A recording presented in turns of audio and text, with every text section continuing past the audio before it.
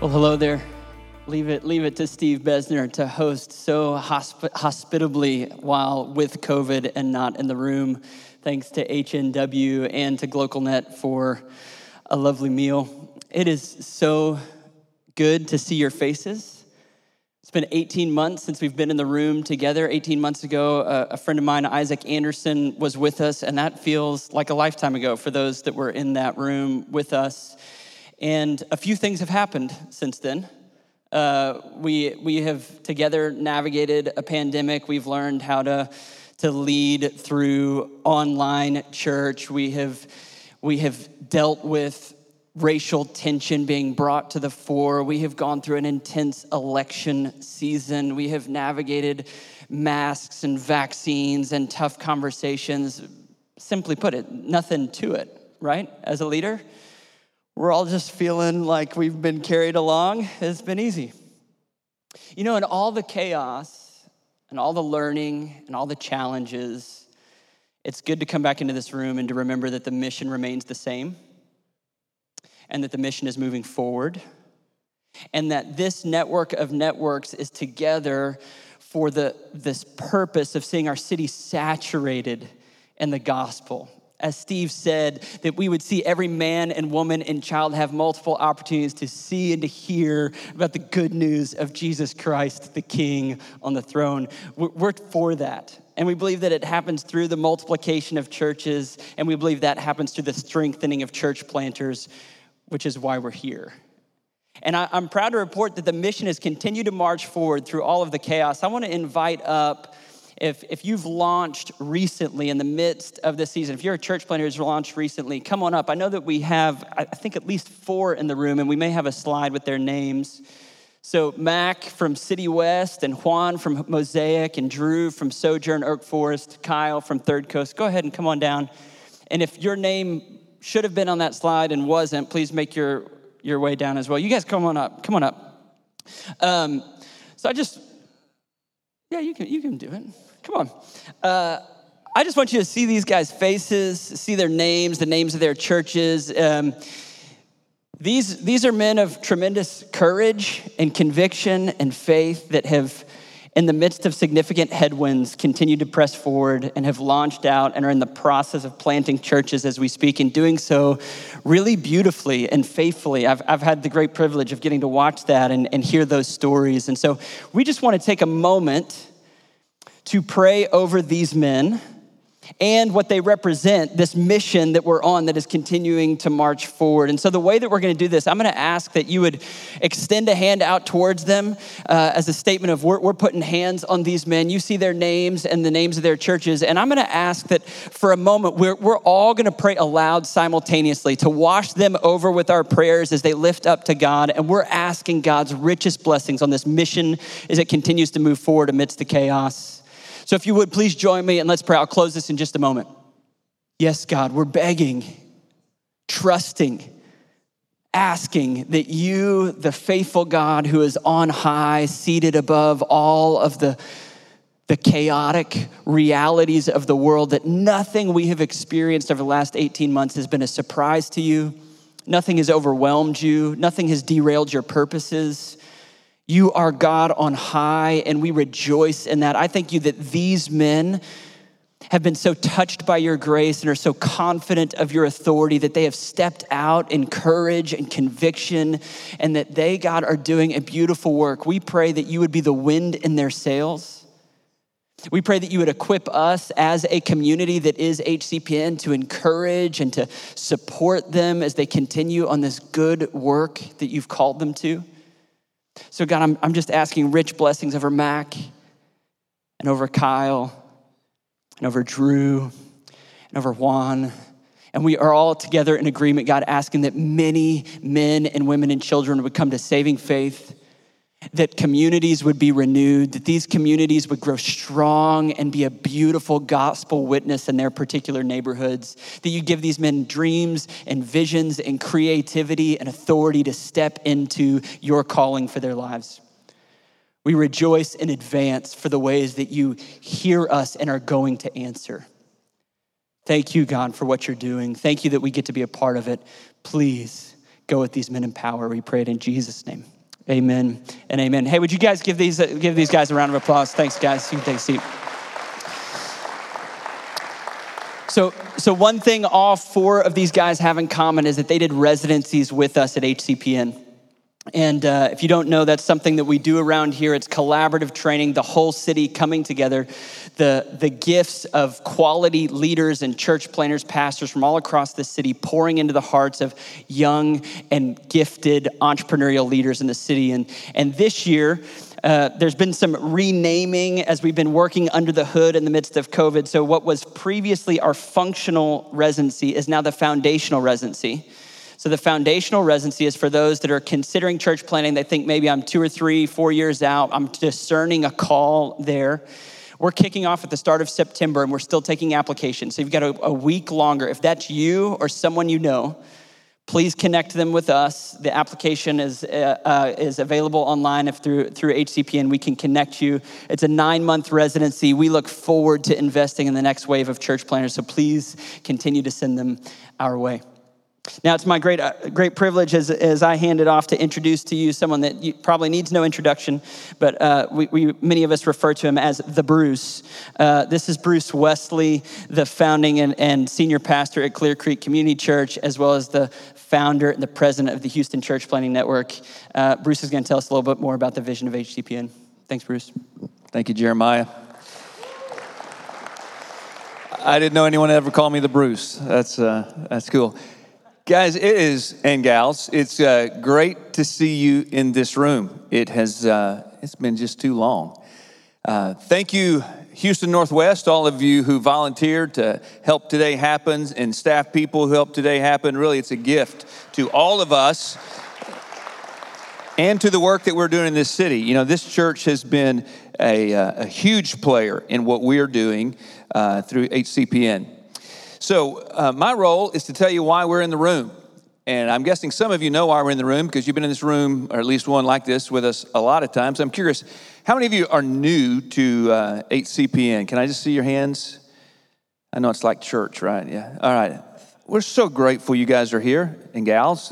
Grateful that you're here to be a part of today. And part of what I'm going to do with you is to help you understand why we're here, what we do, what we're all about, introduce ourselves a little bit. And for the rest of you who have been in a room like this so often with us, I'm going to throw you some red meat, okay? So we need some of that, right? Especially with what's been going on around us. We need to be reminded of who we are, what we're about. And it's kind of a fresh call to be about it all over again in a fresh way. So, why are we here? Our resurrected Lord and King Jesus commissioned us to go and to make disciples of all nations. And he gave us a vision to plant a church, many of you. And then you planted your church and you realized that's not going to cut it. It's not enough to plant a church. I can't plant a church and reach the world. And so we are awakened to the fact that when we plant churches and we commit to multiplication, we put our vision in hyperdrive. And our hope for transformation of this city is about multiplying disciples and groups and churches and networks. We're about multiplication. And good news, by God's providential hand, he has put all of us in the same geography, Greater Houston. Houston, 9 million people by 2035, growing by more than a mega church every week. The most ethnically diverse city in all of America, with more than 1 million foreign-born citizens. According to Stephen Kleinberg, some of you know this research, Houston is the city that will lead the way in the ethnic future of America. That what Houston is going to be looking like in about 2 years, 3 years, is what America is going to be looking like in 20 years. And God put us together in this greater Houston area and gave us an assignment that's too big for us. He gave us an assignment that's too big for the almost 40 mega churches in our city. And it's an assignment that's too big for the 40 best churches in our city. It's going to require an ever-growing number of hundreds of churches in the greater Houston area, catching a vision to multiply churches who will love and serve their way into every dark corner of our city. Churches that will multiply in a way that means we're not trying to take the city like this herd of elephants. We are an infestation of mice. We are this people who realize it's going to take local congregations all over our city with a commitment to be ever present and always multiplying.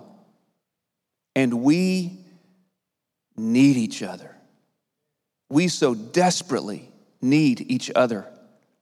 I need you, and you need me, if we're going to be a part of what God is doing to transform the city.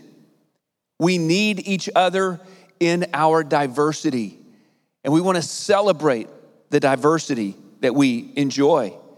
And we need each other in our various geographies, with our various giftedness and very different personalities. And we need each other in all of the sameness that brings us together with a passion.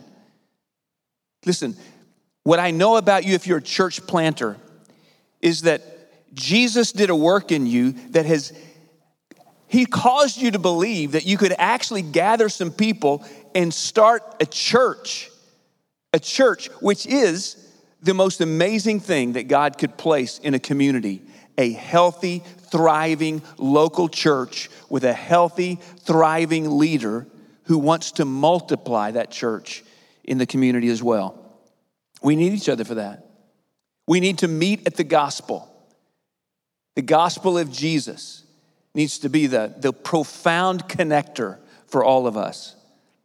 And so, we're the tip of the spear. I mean, really, we're the tip of the spear in the work that God is doing in advancing His kingdom. And the work that we do is hard, and that's why we need each other. Because navigating seasons like this one, I mean, Jeremiah was cutting up about how easy it's been, and we know, man, we're tired. Wouldn't you love to have another conversation about masks and vaccines? I mean, we get in this room together, we pray together, we feel the missional intensity from one another, and we're reminded that I don't have to be tired out. I can get fired up. I can get fired up about what God originally called me to do and get a vision for what's on the other side of the junk that we're going through so that we together can be about something that we will talk about in heaven. How much do you get to do that kind of stuff? So church planners, let me say to you, you're not crazy. I know you feel crazy sometimes, but you are doing vital kingdom advancement. So hang in there, stay focused. You are planting and cultivating. God alone gives the increase. Rest in Him. You just keep doing what you're doing, and our faithful God is going to give you a kind of fruit that you will marvel at. I've been at Clear Creek Community Church for 28 years. And some of you, because you've been at our place a lot with coaching and all that stuff, and you're amazed that the church survived with me as the leader. And you're also amazed that I know so little about what's going on there, right? And what I'm amazed at is how many incredible stories there are of life change that I get to hear day in and day out. In the earliest days, I wept tears because it was so bad. It was so very bad. And yet today, I hear all these stories of this marvelous stuff that God's doing all around me. And I'm thinking, I didn't even know that person. And they've been so instrumental in seeing all these people come to Jesus or be made a disciple. God's going to give that fruit. Just be faithful. Hang in there. We are here because the God of heaven includes us in His amazing redemptive plan in this geography. But it is too big for us. We need each other. So let's not stop. Let's keep the fire going Let's pray big, faithful, urgent prayers that God would transform this city, because that's why we're here. And here's what we're going to do. If you're new around here, we talk about the mission of HCPN this way. We say HCPN is a network of networks. You heard Steve Besner talk about the network that they're a part of. The church that I pastor is a part of a different network, as is the churches of many of the people in the room. So we don't share everything in common. We're a big tent group. We have this understanding that we can be a part of different networks and still we learn from each other and we need each other and we support and cheer for each other. So we're this network of networks, and here's why we exist: to strengthen church planters. Let me stop right there and say it again. We do what we do to strengthen church planters, but the kind of strength that we pray that God will bring about in the lives of church planters is the kind of strength that will move them to be a multiplier, because it's not enough. The one church that we plant is not enough. So we want to be strengthening church planters to multiply churches to reach every man, woman, and child in the greater Houston area. Our strategy goes like this. If you're new around here, the gathering that you were just a part of is it's a similar format that we're doing today, but typically we'll come together and we hope to inspire church planters. Why? Because this work is hard, and we pray together for the sake of the city. Because when we pray together, our hearts are melded together. When we pray together, we become one more when we pray together. And we foster collaboration. So we're working hard to connect people in a network somewhere, and then for our networks to cooperate with each other so that all across the city, the body of Christ is planting churches and supporting one another and seeing the kingdom advance. And then we do residencies. So Jeremiah mentioned the beginning residency that we do, which is known as the foundational residency. And then we do a finishing residency, which is intended for those who are about to launch a church. And if you were a part of a finishing residency in this room, would you stand up, please? If you've been a part of the classes of finishing residencies, go ahead and stand up, guys, so all these people can see who you are. So if you don't mind, stand for a second. So I want you to bear witness to this fact. When I met each one of these classes, here's the first thing I say to them. Listen, we're so grateful for you, but we didn't choose you because you're going to plant a church. Because planting a church is important, but we chose you because we believe that you are a multiplier, that you're going to plant a church and you're going to raise up leaders who plant churches, who will raise up leaders and plant churches. Because if we're going to have a vision to reach a city, that's what it's going to take. Not just planting churches, but multiplying leaders who will plant churches. And these people right here are multipliers. And I get chills when I think about how God has already used them and how God is going to use them in the future. Thank you, guys. Have a seat. So some of the things that we're working on within HCPN that I really want to call attention to, and then I'll sit down. One of those things is that for the last 5 months or so, been working behind the scenes, Chad and a group of people, to really prepare HCPN to work with local churches to help tailor your participation in the work of multiplying churches.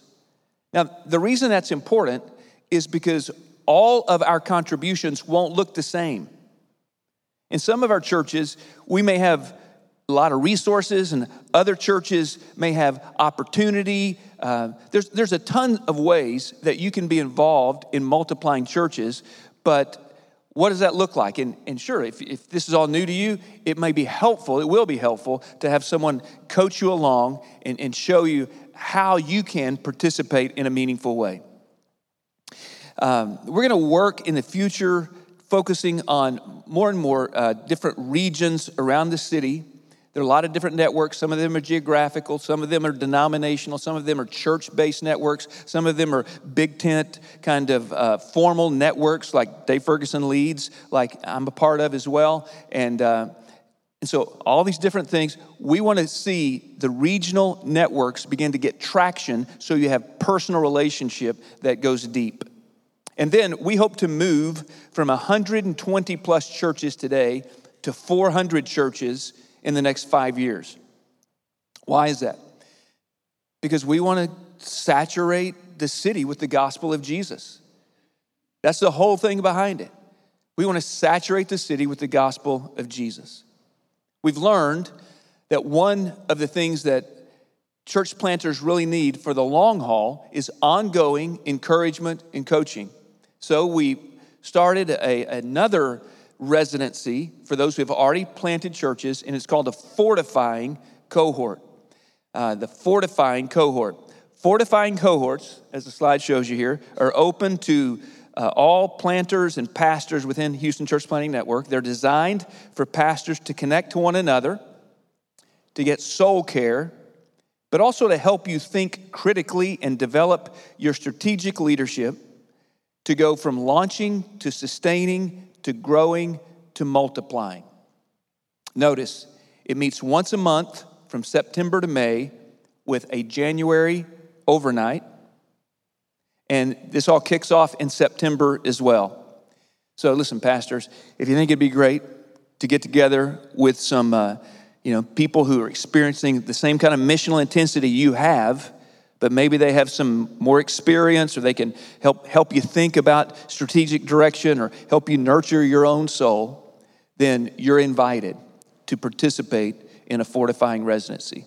So you can snap the QR code, go ahead and do what you need to do to register, and you'll be contacted about that. All right. Well, thank you for your patience with that. Being in a room, I've said this to you before, being in a room with church planters is similar to being in a room with just big leaders. You just feel it. You just feel the energy in the room. And what we're about to get to experience is only going to fuel that fire in you. Dave Ferguson is an award-winning author. He's the founding and lead pastor of Chicago's Community Christian Church, a missional multi-site community. Most of you know that what we've experienced in the United States with the multi-site movement has been significant. Dave, talk about the tip of the spear. There's probably on one hand or less the number of churches that have led like his church has led in this movement. Dave is also the visionary for the international church planting movement, the New Thing Network, and he's the president of the Exponential Conference. But here's the thing. Dave's a big deal. But I've known Dave for a decade, and I've seen up close and personal how he shows honor to his wife, how he loves and is engaged with his kids. I've watched him cheer for other leaders in the room, and he is genuinely a humble and generous follower of Jesus. He's not just a big deal, he's the real deal. And so y'all have been a little quiet today, but I want you to give him a big man-sized Texas welcome. It's going to feel like a big hug. Would you do that? This is Dave Ferguson.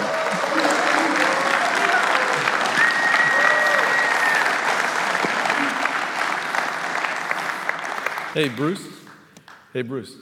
I think you read that exactly the way I wrote it, so thank you very much. That was outstanding. No. Hey, it is good to be here, and I'm kind of with Bruce. Anytime I get a chance to be in the room with church planters, it's like an adrenaline rush. So thank you for being here. And we should, I think we have to hear from everybody except for Chad Clarkson, and Chad's he's kind of the brains behind the outfit and makes things happen. Let's give Chad a little love and all of HCPN. Woo! How about it? When I was talking to Chad, one of the things I want to talk to you about, I want to talk about how to create a culture of multiplication. I think that's really important, especially for the moment we're in right now. But I'll tell you what, as I was going over my notes, because I always kind of like to practice in the hotel room and, so show up and do my best, I really just felt like a prompting to kind of start with something a little bit different. And Here's where I'll go, and I shared a little bit of this with the network leaders earlier. Last week, it was Wednesday, Thursday, Friday. I spent 3 whole days. We called it Dream Week at New Thing, which is our church planting network. And we have about 380 some networks around the world. And so I literally got to talk to folks like you that are church planners, love church planting, and network leaders really all over the world. I mean, Africa, India, Australia, Western Europe, North America, South America. And I think by God's kind of, just His grace, I really felt like He kind of gave me a snapshot of what's happening in the global church. And it won't be a surprise to you, but a couple observations. One is the whole church around the world has been impacted dramatically by COVID. Dramatically. A couple impressions, though. The leaders in the East, while they're impacted by it, I think that's been the only thing that's impacted them. And I think because they've been through so many other things of like poverty and war and those kind of things, they've already been kind of through a leadership boot camp that many of us, myself included, we haven't experienced. And so I'm happy to report that in the East, I mean, the church is thriving, it's growing, it's multiplying, it's movement, it is happening in an awesome way. As I talk to leaders in the West, and again, I don't think this is any knock on us, and I'm talking about in Australia and Western Europe, and then also here in the United States. Here's what I get. There is not only did we have to fight COVID, but particularly I go now here in the States, and it's already been acknowledged, we went through a racial reckoning that we had to address, needed to be addressed. We went through one of the most divisive presidential campaigns. There was a lot of economic uncertainty in the middle of that. And then on top of that, when we finally come back to church, if Kerry Newhoff is right, he said only about 70% of the folks in rural communities are coming back, and it's more like 40 or 50% in urban and suburban communities. And so when I talk to leaders, particularly here, church pastors I'm talking about in the West, you could tell where there was a resiliency kind of in the East, here it's just, you could feel the weariness and people are distracted. And I'll tell you what, I kind of felt like I just need to acknowledge that we kind of have, because if you're showing up here and you're feeling a little weary or a lot weary and distracted from what we're talking about here, I get it. I mean, I'm pastoring a church. Would you say this is about as hard a time? We've been doing this for a long time, Bruce. I would say this is the hardest leadership season I've ever been through. So I'll tell you what, here's what I'd love for you to do. I want you to pick one other person. Pick one other person, just extend a hand to that person. And you're going to pray a prayer, okay? Just extend a hand to one other person. Find someone else in the room. I don't care. You may not even know them. Just pick somebody near you. Extend a hand towards them, all right? You don't have to touch them if you don't want to, because that's not just extend a hand, okay? And what I want you to do is I want you to pray, okay? And here's what I want you to pray for. I want you to pray for resiliency and focus. You pray for a resiliency like we see in those leaders there, because I think this is our boot camp. And I think when we get on the other side of this, what we go through, there is going to be a breakthrough. And the hard part is we just got to get through it together, and we got to be resilient, we got to stay focused. And I'm acknowledging it's going to be hard, and it still is hard. Does that make sense? So let's go to God right now, ask Him for a supernatural kind of resiliency, ask Him for the ability to focus, and that all of us, we're just, you know what? God, I don't want to give up. I don't want to give up, all right? Here we go. Father God, we're praying right now for one another. And Lord, as I lead this prayer, I ask that you give a supernatural resiliency. I ask that for each leader here, that when they wake up in the morning, for some reason, there's just kind of like they find the ability to jump out of bed and go after it, like they did back in 2019 and 18. Lord, I ask for the kind of resiliency that I saw in the leaders in the East. I'm thinking about these church planners in Cameroon who, because they heard gunshots from the Civil War, they actually, so they could meet with us, they actually went to a parking garage to get on a Zoom call because they were not going to be distracted from this call of multiplication and church planting. Lord, give us that kind of focus. Give us that kind of resiliency. Lord, we know you can do that. We see it happening in other parts of the world. We see it happen throughout church history. Lord, maybe this is our boot camp. And if this is our boot camp, Lord, train us up. Let us get through this boot camp. Let us get on the other side. And Lord, let other church leaders be inspired by what we're doing in the West. Lord, I ask that you give that to us. I ask for just a special anointing on this. Encouragement, strength, resiliency, and focus. I ask for this. And it's in Jesus' name we pray. And all God's people said, I'll tell you, that's what we need. That's what we need, all right? All right, now I'm trusting God to give that to you. And if you got that, okay, if we have a resiliency and we have a focus, the thing that we need to be focused on is exactly what? I mean, Steve and Jeremiah and Bruce were talking about. We got to get back focused on multiplication. And I know it's hard because the numbers aren't quite showing up. You're trying to make sure you make budget, all those kind of things. But let's remember why we got in this thing. We did not get in this thing to kind of fill a room, right?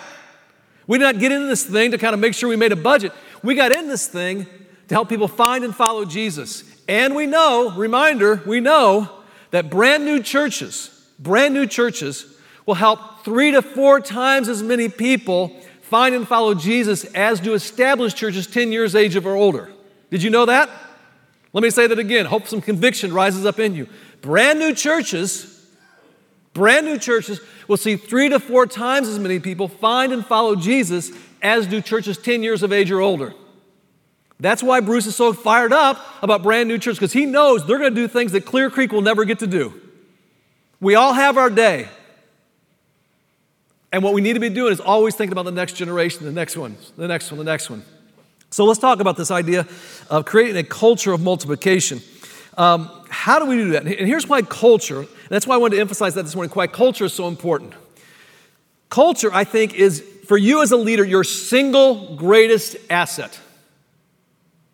Why is that? Why is it your greatest? Because it works 24/7. Culture never rests. What culture does is culture continually reinforces the values that you have as a church or as an organization. That's what culture does. Now, when we talk about culture, I want to give you a definition here. And I remember this goes back years ago. I remember hearing Erwin McManus talk. He was at a conference down in Southern California, and he gave us this definition, and I've held on to it. He said culture is this. Culture is the spontaneous, repeated patterns of behavior. Culture is the spontaneous, repeated patterns of behavior. Let me give you an example of what it looks like, the power of multiplying culture. So, for example, I want to tell you about Doug. Doug's a guy who every Saturday night, he would come to our Saturday night service, and he would sit way back in the back. Sir, way back in the back, you got the yellow hat on. He can't even see me. He's taking notes. Wave your hand back there. Everybody turn around and look at Doug. Everybody see him? Wave your hand, Doug. That's Doug back there, okay? That's where Doug would always sit every Saturday night. And I would get to about this part in the middle of my message, and Doug would get up and walk out of the room. And it was really kind of annoying and a little distracting. But every Saturday, he would show up, sit in the back, and get up and walk out in the middle of the service, the middle of my talk. Finally, I got the courage to ask him one time. What I found out was that they opened up tea times about 5 o'clock every Saturday, so he'd get up so he could go out and get his good tea time for Sunday morning. All right, thank you very much, Doug. That was his level of commitment to what we were doing. So he lived in our neighborhood, and I remember there was like a big party in one of the parks nearby, and my wife Sue and I, we were walking this way towards this big party that everybody's having there, outdoor party in the middle of the summer, and Doug and Mary were walking this way. And we saw them coming, and they saw us coming, and Sue was excited to see Mary, who she kind of knew, and Mary was excited to see Doug, and I knew Doug, but you could tell Doug was not excited to see me. He was kind of like, no, I don't really want to go talk to the pastor.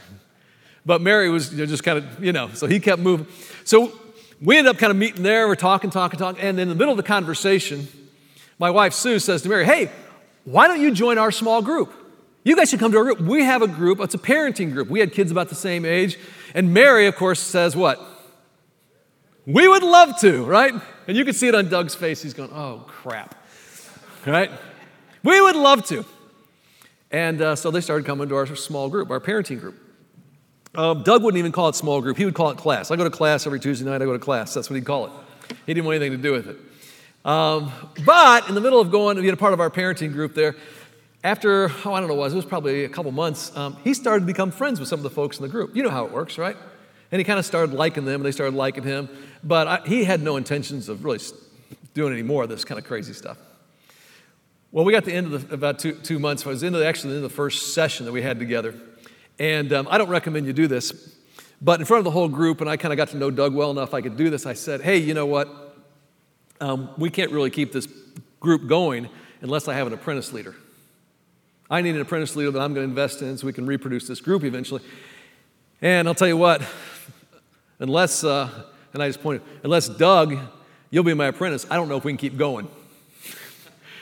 He's a big, tall guy, bald head, kind of like, and you just get like, beads of sweat. You can see it popping on his head. There's, Well, I could do this to Doug, and he agreed to be my apprentice leader. So he agreed to be my apprentice leader, and we would start meeting every Tuesday at Starbucks at 4 o'clock. Every Tuesday, Starbucks at 4 o'clock, we'd meet, and we'd have kind of a one-on-one, talk about the group, talk about what's going on, our spiritual lives, and get ready for the group, and we would kind of lead the group together. I remember the first time we met there. The first time we met there, Doug comes in, he sits down, he says, well, if I'm your apprentice leader of this small group, I guess I ought to read the Bible. I said, yeah, that's probably a good idea, Doug. And he said, well, how do you do that?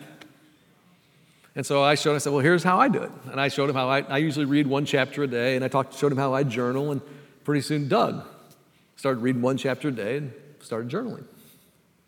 And so we just kept doing that. We kept meeting Starbucks, and we'd talk about our spiritual life, talk about family. We became friends. We're really good friends now. And after about a year of doing that, I came to him and I said, you know what, I think you're ready. I think you're ready to lead a group. And he kind of smirked. He said, yeah, I think I'm ready too. So he actually took over that group, and I went and led a brand new group. And we reproduced the groups, multiplied them. What was funny, though, was about 2 weeks later after he took over the existing group, and I went and started a brand new group, that I stopped in that Starbucks there on a Tuesday, and it was right around 4 o'clock. And when I walked in, sitting at the same table that Doug and I always sat at, guess who was sitting there? It was Doug and his brand new apprentice, Brad. He went and got an apprentice. Now, here's the thing. I want you to get this. I know for a fact he never went through any class about apprenticeship. I know for a fact he never went through a seminar or a course or anything, didn't do anything like that. And I don't remember, I'm sure I must have at some point, but I don't remember actually telling him, oh, you have to have an apprentice. But somehow he just kind of picked it up. Does that make sense? He got enculturated into it. Doug was what I would call unconsciously competent. He was good, he didn't even know why he was good. Now, I tell you that story, and here's why. Because when you create a culture of multiplication, people just kind of get enculturated into it. He didn't really grow up in a church, at least a real strong church experience. So this was really the first time he'd been a part of a church. And so he just thought everybody did it that way, that anybody who ever got in any kind of a leadership, if you did something, you had to have someone you were investing in that was going to be an apprentice so you could reproduce it and multiply it. He thought everybody did it that way. He was unconsciously competent. See, that's what culture is right there. Culture is spontaneous, repeated patterns of behavior. Give me a little nod if you're with me on that. That's what it is, spontaneous. And so the question is, okay, what we just saw there with myself and Doug, and then Doug and Brad, how do we get that to happen over and over and over again at every level? So I'm going to be really specific about this because I think this is the kind of stuff you can take back to your churches, and you can actually begin to do this because you're going okay, we prayed for resiliency, we prayed for focus. This is what I got to be focused on because this is the stuff, this is why I got in this game to begin with. So let me give you this. If that's the definition, here are the three components that make up a strong multiplying culture. The three components that make up a strong multiplying culture are these. Number one is values. Say it after me, values. I want it to sink in. Number two is narrative. And the third one, say it after me, behaviors. So you got value, narrative, and behaviors. Now, when we talk about values, okay, the values in your church are two things. They're the convictions of your mind, okay, the things you know are right, the things you know are true, the things that are consistent with God's word.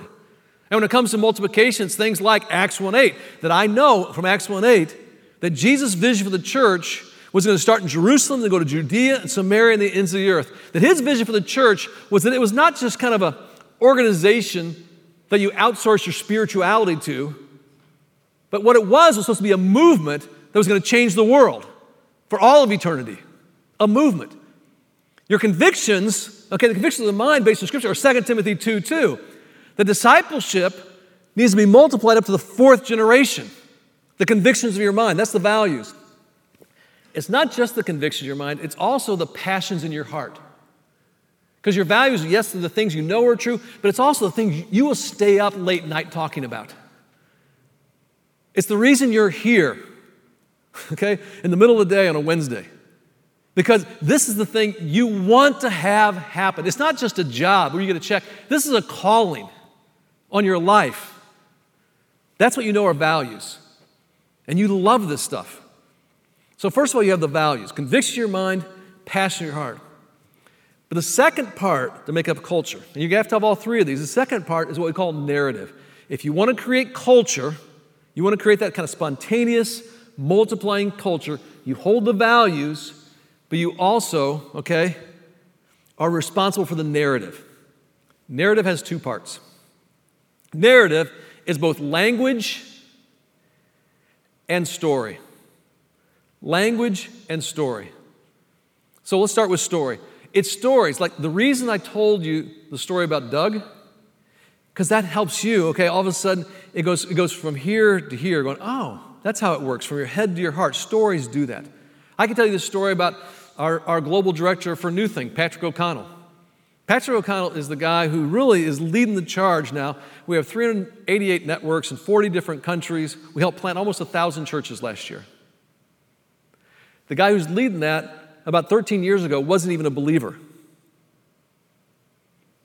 Quickly, his story, okay, and this helps create culture. His story was the first time he came to community was because his wife had been invited by a friend. She started finding her way back to God, and she said yes to Jesus and wanted to be baptized. And so just to be a good husband, she said, hey, will you come watch me be baptized? And he didn't want to be in the doghouse, so he comes to watch her be baptized. But in the middle of watching her being baptized, he experiences something that Sunday. So he decides to go on his own journey. And really, like a full-on, like C.S. Lewis investigation. He's going to check this thing out. He joins a small group. He asks all his questions. He's hammering those people. And he finally comes to the place where he says, you know what? Jesus was who he said he was. And he gets baptized.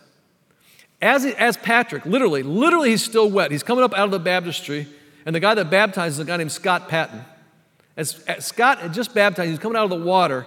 Scott says to him, he says, you know what, Patrick?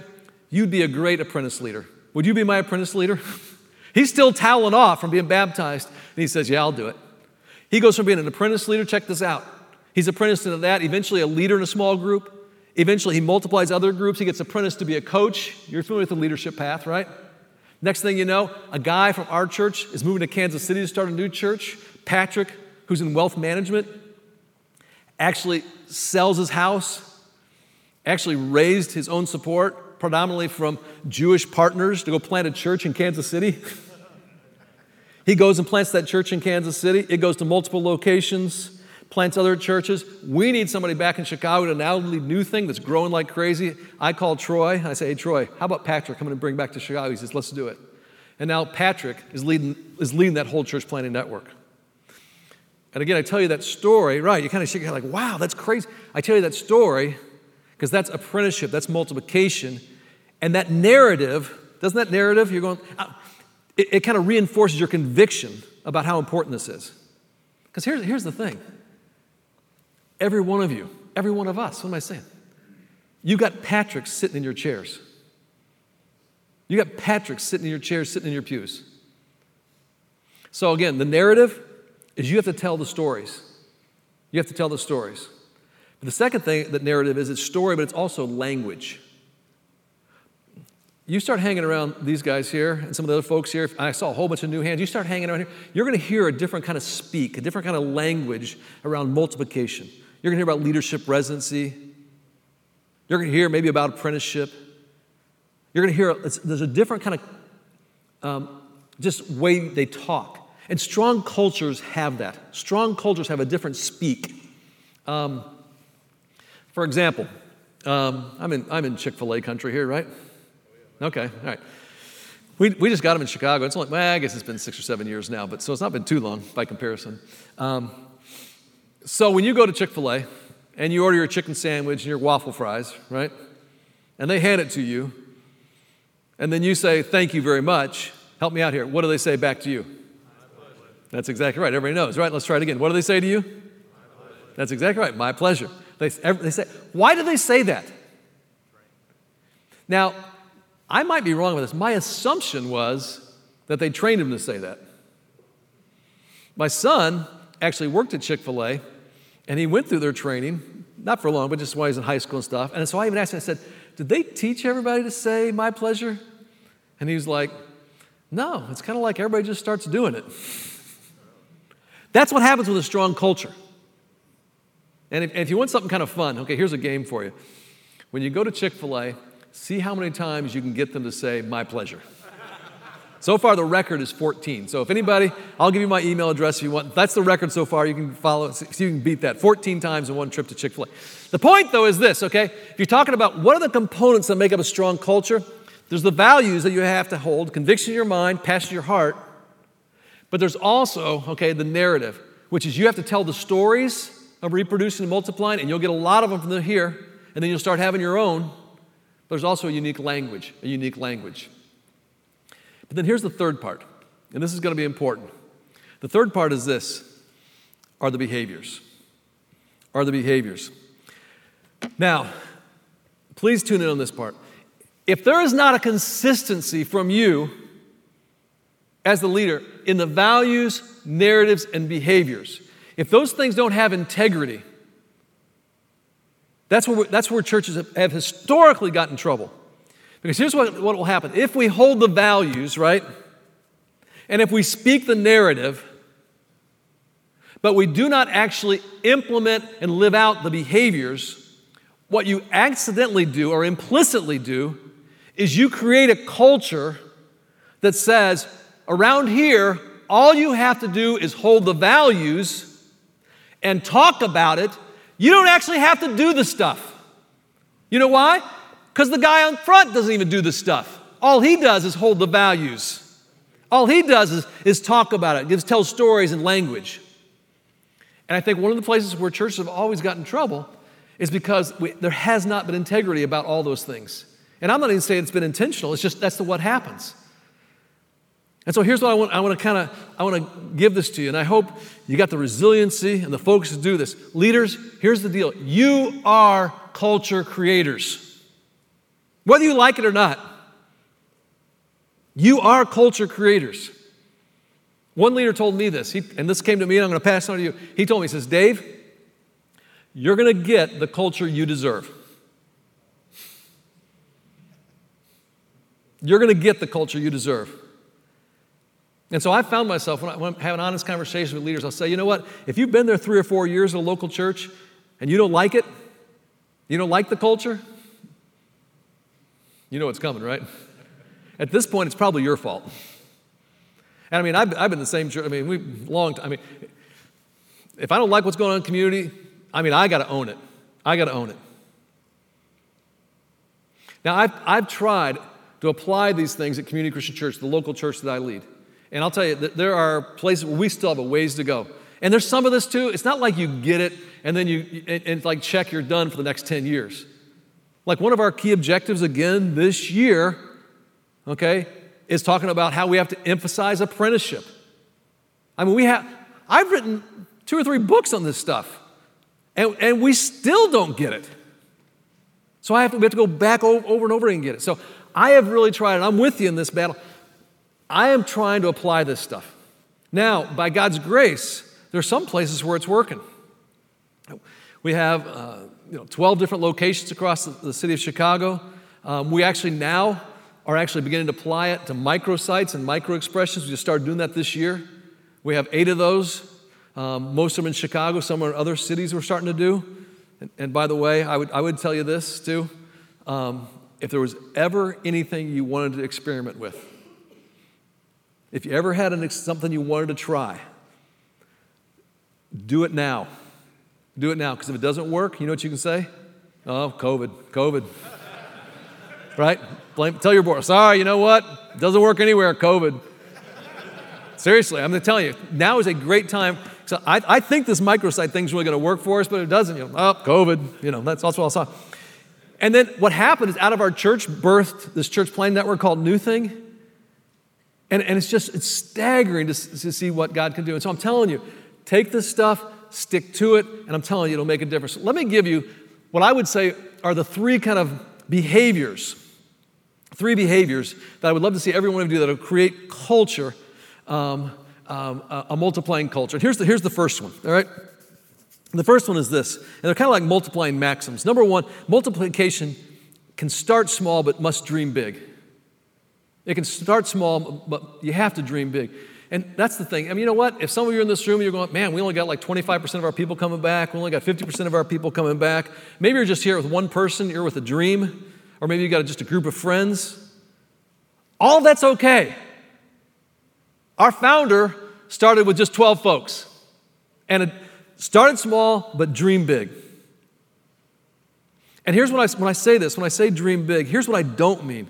What I don't mean is don't dream about how big your church can be. If that happens, that's awesome. But that's not what we're talking about. Don't dream about how big your church can be. Instead, dream about how big God's kingdom can be. How big His kingdom can be.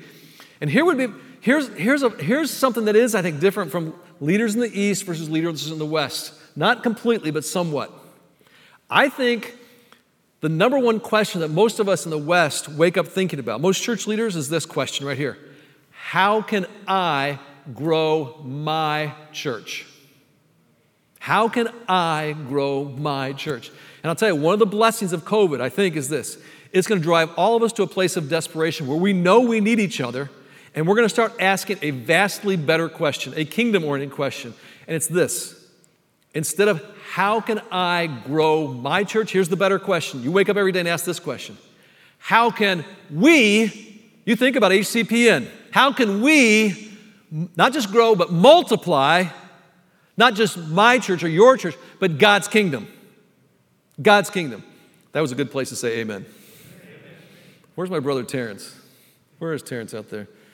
Where'd he go? He was wanting to know if I was going to hoop today. I assured him I would not. But if I could do it, that's where I would have done it. Okay? I don't know where he went. All right. So that's the question we have to ask. Here's one of the places where it really shifted for me. I remember I was in a workshop with a guy named Neil Cole. And there was a time where, you know what, that's what I wanted. As a young leader, I wanted my church to be 1,000 people. Man, if I had 1,000 people in my church, woo! Boy, that would be a big deal. And I thought maybe I could speak well enough to attract 1,000 people, or maybe I could organize well enough to get 100 small groups and 10 each, that'd be 1,000 people. So I'm in this workshop, and he says, I want you to take your current dream for your church and multiply it by 1,000,000. So 1,000 times 1,000,000. 1,000 times 1,000,000, help me out, somebody. 1,000 times 1,000,000. $1 billion.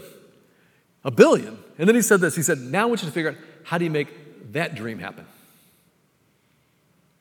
And what he did is he forced me to ask a bigger question. Because instantly, when I said 1 billion people, which is a lot closer to Acts 1:8 than 1,000 people in my church, right? As soon as I said 1 billion, I go like, wow, I'd have to work through lots of leaders. I would have to multiply lots of churches. I would have to work across denominational lines. I would have to partner, I'd have to collaborate. I mean, all kinds of things began to shift in my mind. And here's the thing you got to get. A big dream, and I think a God-sized kingdom dream, will always be about not what you can do, but what you can do through others. About what you can do through others. And let me just emphasize this. If you don't have a dream that is bigger than yourself, oh, I could grow my church to 1,000 people. If you don't have a dream that's bigger than yourself, God's calling you today to get a bigger dream. And that bigger dream will force you into kind of kingdom thinking, which is where you need to be. And to have a multiplication culture. Here's the second multiplication maxim. Multiplication, I think, requires everyone to have an apprentice. Everyone to have an apprentice. I remember early on in the life of community, one of my early apprentice leaders was a guy named Troy McMahon. Troy's one of those guys, when he walks in the room, he's got a big personality, just a big personality, and he did have a kind of a unique gift. And so I grabbed a hold of Troy. I said, hey, Troy, why don't you be my apprentice leader in my small group? And so we started, we'd meet just kind of like I did with Doug before that, and invested in him. And I mean, it was no time. It was It was probably 6 months, and he was ready to go. And he took over that group, and I went and led a brand new group. Well, he not only led that group, but he did the same thing like Patrick too. He started coaching groups because he reproduced groups.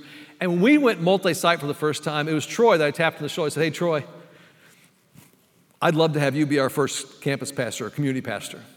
So he left his job at General Mills, joined our staff team, even raised part of his own salary, and he started our first location. He actually started a couple different locations for us. And then there was a point in time where he came to me and said, you know what? I really feel like God's calling me to go plant a church in Kansas City. That's where he grew up. And I was kind of bummed because we were really good friends, but it was clear that was the right thing. So we sent him and about 20 people from Chicago to Kansas City, and he planted that church. I got to be at their 10-year anniversary not long ago. He had me come and speak, which was awesome. Okay? Because he had been apprenticed, and he had apprentices all along the way, right? We got to celebrate that church had been around for 10 years, had started 2 different other networks in Kansas City, and helped plant 40 different churches. Is that awesome? Right there, huh?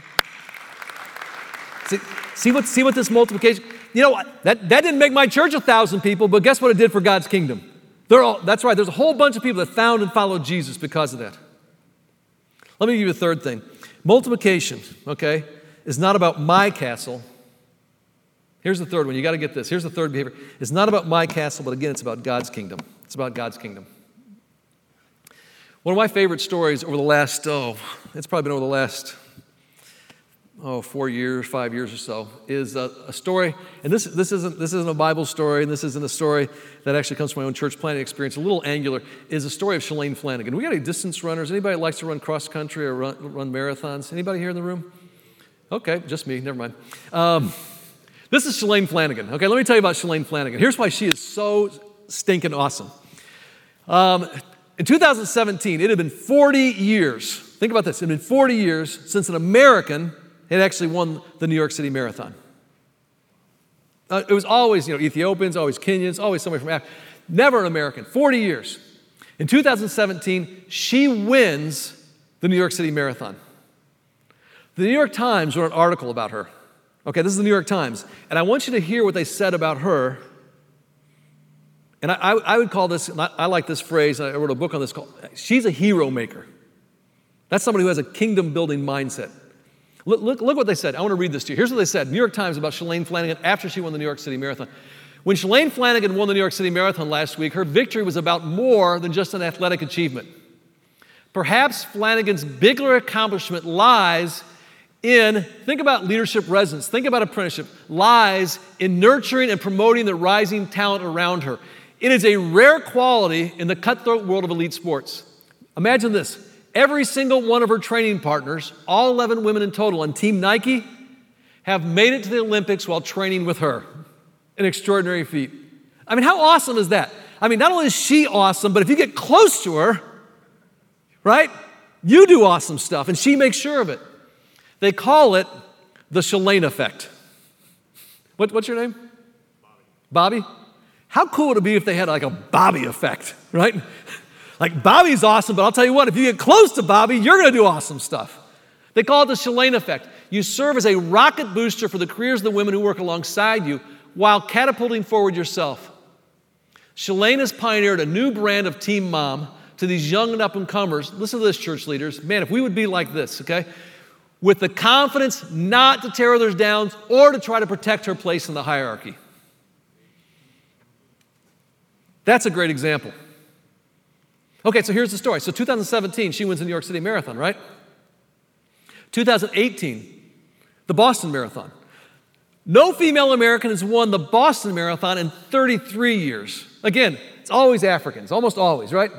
No female Americans won it in 33 years in Boston. Who do you think wins the Boston Marathon? Talk to me. Not Shalane, good guess. Here's why I love this story so much. Shalane actually goes, and if you knew more about distance running, you might dig this even more. You can tell I'm totally loving it. Shalane actually goes to Des Linden. Now, Des Linden is this female runner who is phenomenal, but always came up short. She'd come in second or third or fourth in the big races. Shalane goes to Des, and he looks her in the eye and says, Des, this is your year. This is your race. The Boston Marathon 2018. Terrible conditions. Google it sometime to check it out. They run that marathon together. They run that marathon, almost the whole marathon together, so much so that when one of them had to stop to go to the bathroom, the other one stopped, so they'd stop together. Got back and ran it again. At the very end of it, Des Linden has this remarkable kind of burst, and she actually wins the Boston Marathon to become the first female American to ever win it in 33 years, after Shalane says, no, this is your year. Shalane's reputation now is starting to grow as being like a hero maker. Think of that in terms of kingdom building, okay, church leaders? She's focused on other people, and what can we do? So many women get inspired to start distance running that in the 2021 Olympic trials, okay, they have a time trial, there's a standard you have to meet. 500 women from the United States qualified for the Olympic time trials. Now you might be going like, well, I don't know, is that good or bad? That is four times as many as qualified in 2016. And everybody points back and they call it the Shalane effect. And then maybe, okay, why do I get so fired up about this? I think part of it, well, I'm going to get a little emotional. I have a daughter who 2 years ago, 2019, the last Chicago Marathon, we ran that Chicago Marathon together. And part of the reason I know is she was so wowed by Shalane Flanagan. Don't you want to be that kind of a leader? Because I'm telling you, one leader, look at that. That's such a great example. One leader who wants to do great things, but not just for themselves, but wants everybody, to bring everybody with them to do great things. That's what starts a movement. That's the stuff of culture. That's the kind of culture of multiplication. So I'll tell you what, I know you're weary. I feel it, dude. I know you're distracted. There's so many different things, so many different fronts we're having to fight right now. But the thing we gotta, as God gives us the resiliency and as God gives us the focus, I think go back to your churches and how do we focus on creating multiplication cultures? Dream big. Make sure everybody has an apprentice, all right? And make sure it's not about your castle, it's about building God's kingdom. All right? All right. Love you guys. I think Chad's going to come here and wrap up.